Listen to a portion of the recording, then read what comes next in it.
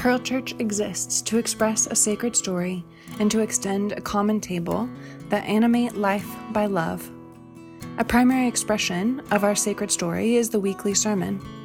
If our sermons inspire you to ponder the sacred, to consider the mystery and love of God, and to live bountifully, would you consider supporting our work?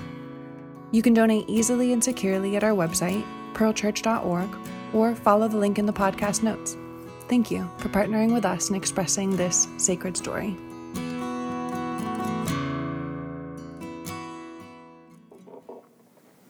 Christ the King. Today, may we celebrate your peaceful reign, and may we know that we are safe.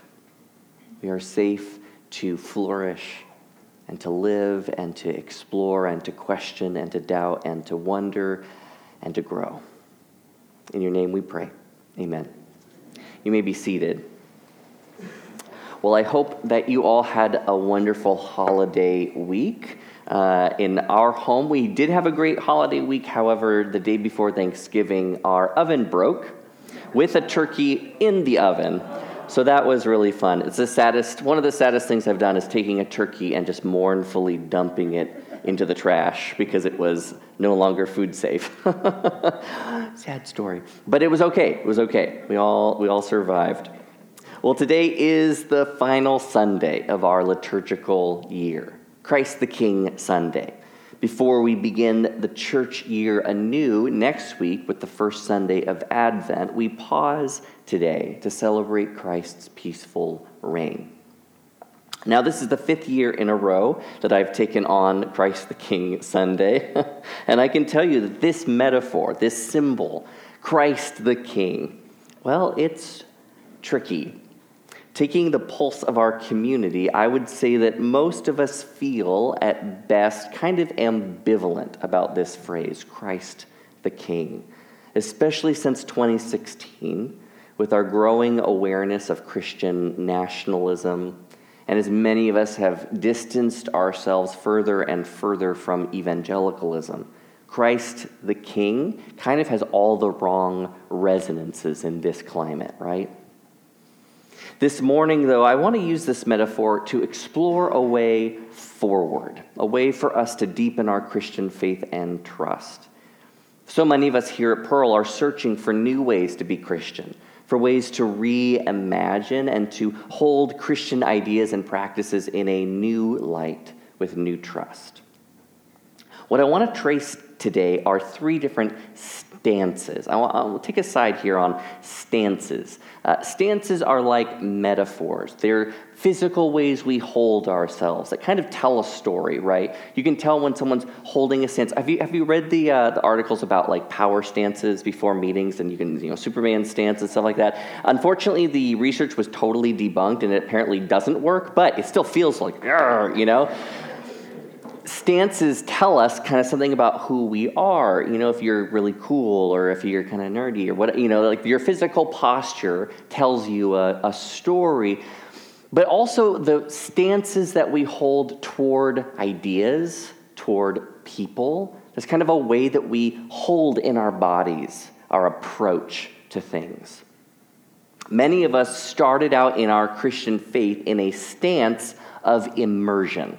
A stance of immersion, like the air we breathe, like a fish swimming in water. Christianity just was the world we lived in, that we were handed this way that was an absolute reality. It was our whole vision, and it was untroubled, right? It was unproblematic for us. In this stance, the stance of immersion, our main activity of believing, of faith, is acceptance, right? We're taught something by leaders, by parents, by teachers, and we just accept it as true because we trust the whole thing, our church, our scripture, our leaders, our God. So if I say then, Christ the King, then our response is a hearty amen. Our God reigns. Christ the King is good news because it tells us God is in control, working everything to good. We can see this stance of immersion in Psalm 96. Oh, the TVs are having a fun morning. You can just turn that one off during the sermon, and I'll fix it afterwards. Say among the nations, the Lord is king. The world is firmly established. It shall never be moved. He will judge the peoples with equity. Then shall all the trees of the forest sing for joy before the Lord, for he is coming to judge the earth. Now, I imagine that many of us in this room can remember what it felt like to read a psalm like that and just feel totally untroubled. Yes, our God reigns.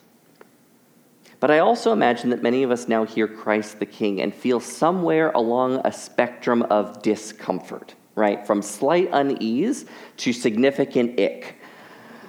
If that's you, you're not alone. Many of us at Pearl have moved away from this stance of immersion to a second stance, which we could call distancing, a stance of distancing, right? You see this stepping back emotion here, distancing.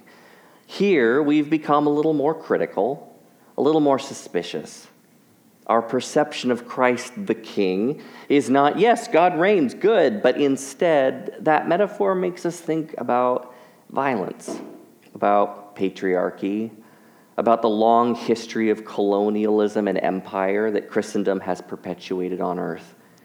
It's troubling. So Christ the King might not make us not think of the celebration of Psalm 96, but the threat of Psalm 2. He who sits in the heavens laughs. The Lord has them in derision, that he'll speak to them in his wrath and terrify them in his fury, saying, I have set my king on Zion, my holy hill. Kiss his feet, or he will be angry, and you will perish in the way, for his wrath is quickly kindled. Amen and amen. That's fun, right? I mean, king is so violent, right? Kingship. So Christ the King must be violent as well. We usually enter a stance of distancing through some kind of cognitive dissonance. Things stop working. Maybe it's harm that was caused to us or that someone we love by our theology or by a leader in a church or by a community. Or maybe we learn about the historical realities of Christendom and its role in colonialism, in slavery, in racism, in misogyny, and so forth. We can no longer be directly immersed in our faith because we find ourselves having to ask, can I trust this? And the activity of faith in this stance, I want to say this clearly, this is an activity of faith, right? This stance is not a non-faith. There's an activity of faith going on here, and it's deconstruction. It's kind of pulling things apart. It looks like taking Jesus seriously enough to be willing to pull down even our own ideas, our own tradition, if we find that they aren't actually good. Now, I want to pause here a moment. These first two stances of faith, immersion and distancing, are, I think, familiar to many of us. But we can't live forever in distancing. It's mainly negative, right? It's mainly about what we're not more than what we are. But what does a way forward look like? What does it look like to positively engage faith after a distancing? That isn't always easy to say. I mean, take a metaphor like Christ the King. Maybe once it was beautiful and full of hope, but has become tangled up in violence and patriarchy and colonialism. And now what are we supposed to do with it? Well, maybe a way forward is a stance of embrace. Now, I've really struggled with this word here. Words matter here because they help us get a metaphor, get a picture for ourselves about kind of how we're relating to this whole thing of Christianity. And I use this word embrace carefully. It's different than immersion. Immersion, it's just, Christianity is your whole reality. It's everything. You're kind of lost in it. You don't really think apart from it. But to embrace someone, you actually have to be a separate self, right? You need to be a person with a little bit of distance, and then you can bring them close. If immersion is being totally absorbed and where faith is accepting, and if distancing is a stance of suspicion, this buffering, then embrace is a stance of being thoughtful separate but also welcoming. Having stepped back to peel away the detritus of the years and asking critical questions of our faith, we find ourselves open to the radically good way of Jesus. And the activity of faith here isn't just accepting, nor is it just deconstructing, but it's discerning. Discerning. Looking for what's good, pursuing what leads to flourishing, and setting aside what doesn't. I think we see this stance in the life of Jesus. I mean, he was continuously drilling down to what mattered and setting aside venerable religious traditions and ideas that really no longer served goodness, whether it was Sabbath restrictions or dietary laws or exclusion of the unclean or the impure. Jesus didn't simply absorb the religion of his day, nor did he just kick against it. He found this way to discern, to embrace what was good wholeheartedly, and to release what was not. I think this gets us to the heart of what Christ the King is really about. In our reading from the Hebrew Scriptures today, the prophet Ezekiel was doing some deconstruction. The religious leaders in Ezekiel's day were predatory. They were abusive. They served the rich and they marginalized the poor. And so Ezekiel used this metaphor of shepherds. These leaders were bad shepherds and they devoured the sheep. Without a good shepherd, the sheep would be scattered. And so in contrast, Ezekiel says, God is like a good shepherd. I will feed them with good pasture, and the mountain heights of Israel shall be their pasture. They shall lie down in good grazing land. They shall feed on rich pasture on the mountains of Israel. I myself will be the shepherd of my sheep, and I will make them lie down, says the Lord God. Centuries later, Jesus picks up on this image, and he calls himself the Good Shepherd. The Good Shepherd lays down his life for the sheep. And this is the heart of Christ the King. See, the emphasis of this metaphor, Christ the King, is not on king, as if we already knew what kings were, and Christ is just one of those. From a stance of immersion, we might think that, right? Oh, Christ is king. Oh, God is in charge. Great. And from a stance of distancing, we might say, oh, king means violence, so Christ is one of, that's not good. But rather, the emphasis of Christ the King is on Christ. Christ showing us what it really looks like to hold power and authority, redefining king entirely. It turns out we don't know what king means until we look at Christ. Think of the context where Christ the King was first said. I mean, in Jesus' day, there certainly was a king, and that king was Caesar. And the Gospels, particularly the Gospel of John, go to great lengths to set up this contrast between Christ and Caesar. So to say Jesus is king is to say, Jesus is king is to say Caesar is not king. Or maybe better, Caesar is not kingly, because Christ is kingly. Christ is a servant. Christ is self-giving. Christ is with the poor and the marginalized. Christ is the good shepherd. And if Christ defines king rather than the other way around, then what this metaphor is really about is helping us discern how power and authority should be used in the world, helping us distinguish between systems and leaders that are abusive and harmful on the one hand, and those that are self-giving and servant-hearted on the other. And those good Christ-like ways of leadership and authority, well, those we can embrace. Those we can embrace. See, this is what I mean by a stance of embrace. Rather than immersion, where our religious tradition can just do no wrong, or a stance of distancing where we're suspicious of and distant from all of our religious tradition where it can do nothing really right. A stance of embrace invites us to discern what is good and hold to that. Now, I want to circle back over this terrain, over these three different lived stances from a different angle. Because, of course, our lived experience of these three stances isn't mostly intellectual. We don't sit around, most of us, I do, but this is my job. We don't mostly sit around thinking about, like, Christ the King. What does that mean, right? Mostly, we don't think through these stances, but we feel them. We live them. And one of the places we feel these stances is in our experience of trust. Can we trust the divine? Can we trust God?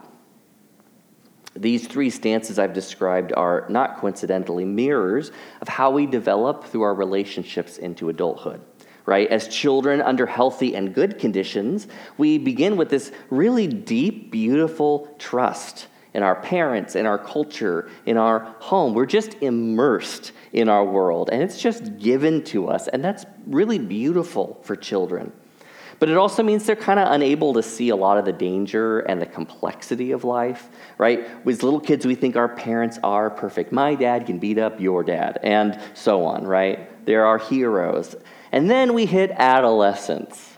If you're a parent of adolescents, oh boy. Here we are famously distrusting, right? Questioning, rebelling against authority. And a lot of this is the really important but awkward work of individuating, right? We're becoming selves. And so there is a stepping back. We have to see for ourselves. But it's a big shock to us to discover that our parents are not totally right, and they're not totally good. There's this kind of perfectionism that dies a hard death during adolescence because no one can live up to our ideals, not even ourselves.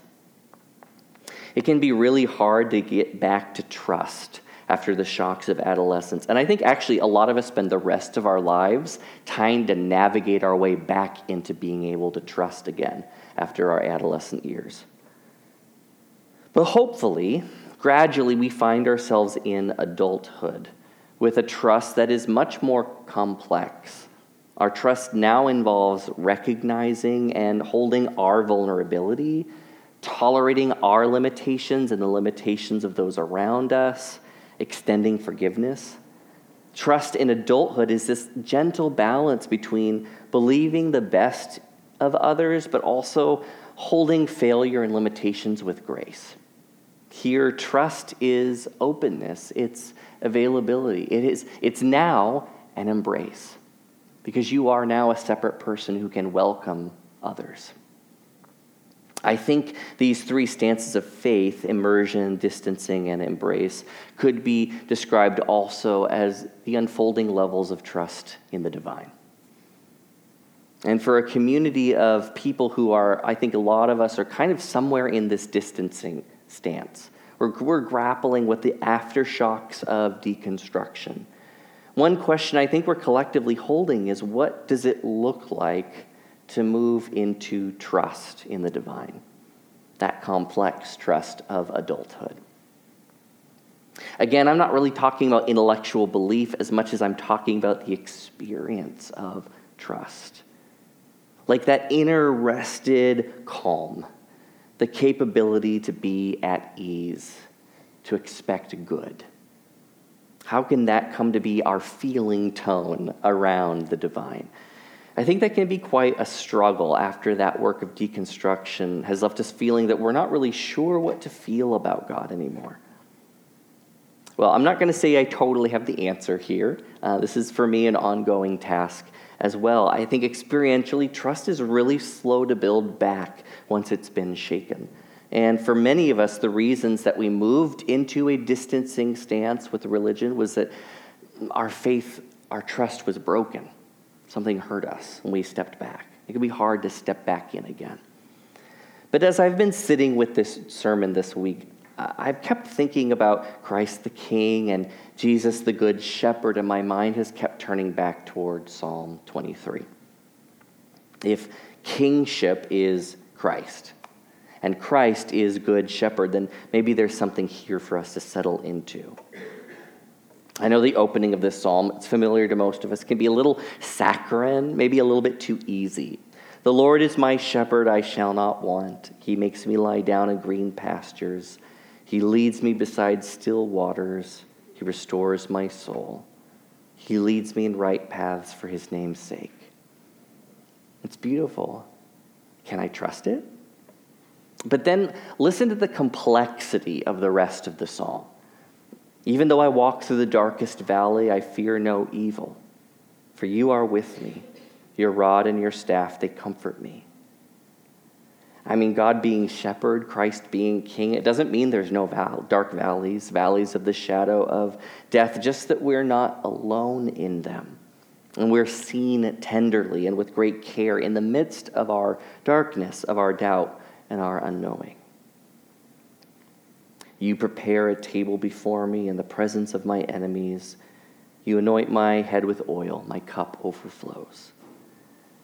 I mean, here, the Good Shepherd is not the one who obliterates my enemies and gives me victory over them. Rather, this is the one who sets a table right in the midst of my enemies, which maybe is the opening up of a possibility of reconciliation. This table between me and my enemy. And maybe there'll be healing and the possibility that my cup will overflow so much that I might actually be able to offer something to the one who was my enemy. I mean, if that were to happen, well, then surely goodness and mercy would be following me all the days of my life. And I would be dwelling in the house of the Lord my whole life long. This is the kind of movement I mean by embrace. Embrace. We might be uncomfortable with Christ the King, but if I sit with Christ the Good Shepherd, if I see this Good Shepherd as the one who knows how to set a table that would make peace between my enemies and me and could cause mercy and goodness to be the tone of life where once there was only darkness and discord, well, that's good. That's beautiful. That I can open up to. I can be vulnerable toward. If that's what the divine is like, then I can open up to trust a little bit more. So I want to close this morning by simply reading those words again from that psalm.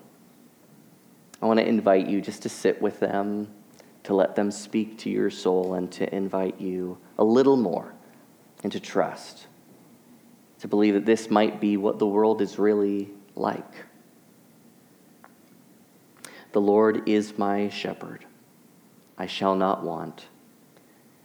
He makes me lie down in green pastures. He leads me beside still waters. He restores my soul. He leads me in right paths for his name's sake. Even though I walk through the darkest valley, I fear no evil, for you are with me. Your rod and your staff, they comfort me. You prepare a table before me in the presence of my enemies. You anoint my head with oil. My cup overflows. Surely goodness and mercy shall follow me all the days of my life, and I shall dwell in the house of the Lord my whole life long.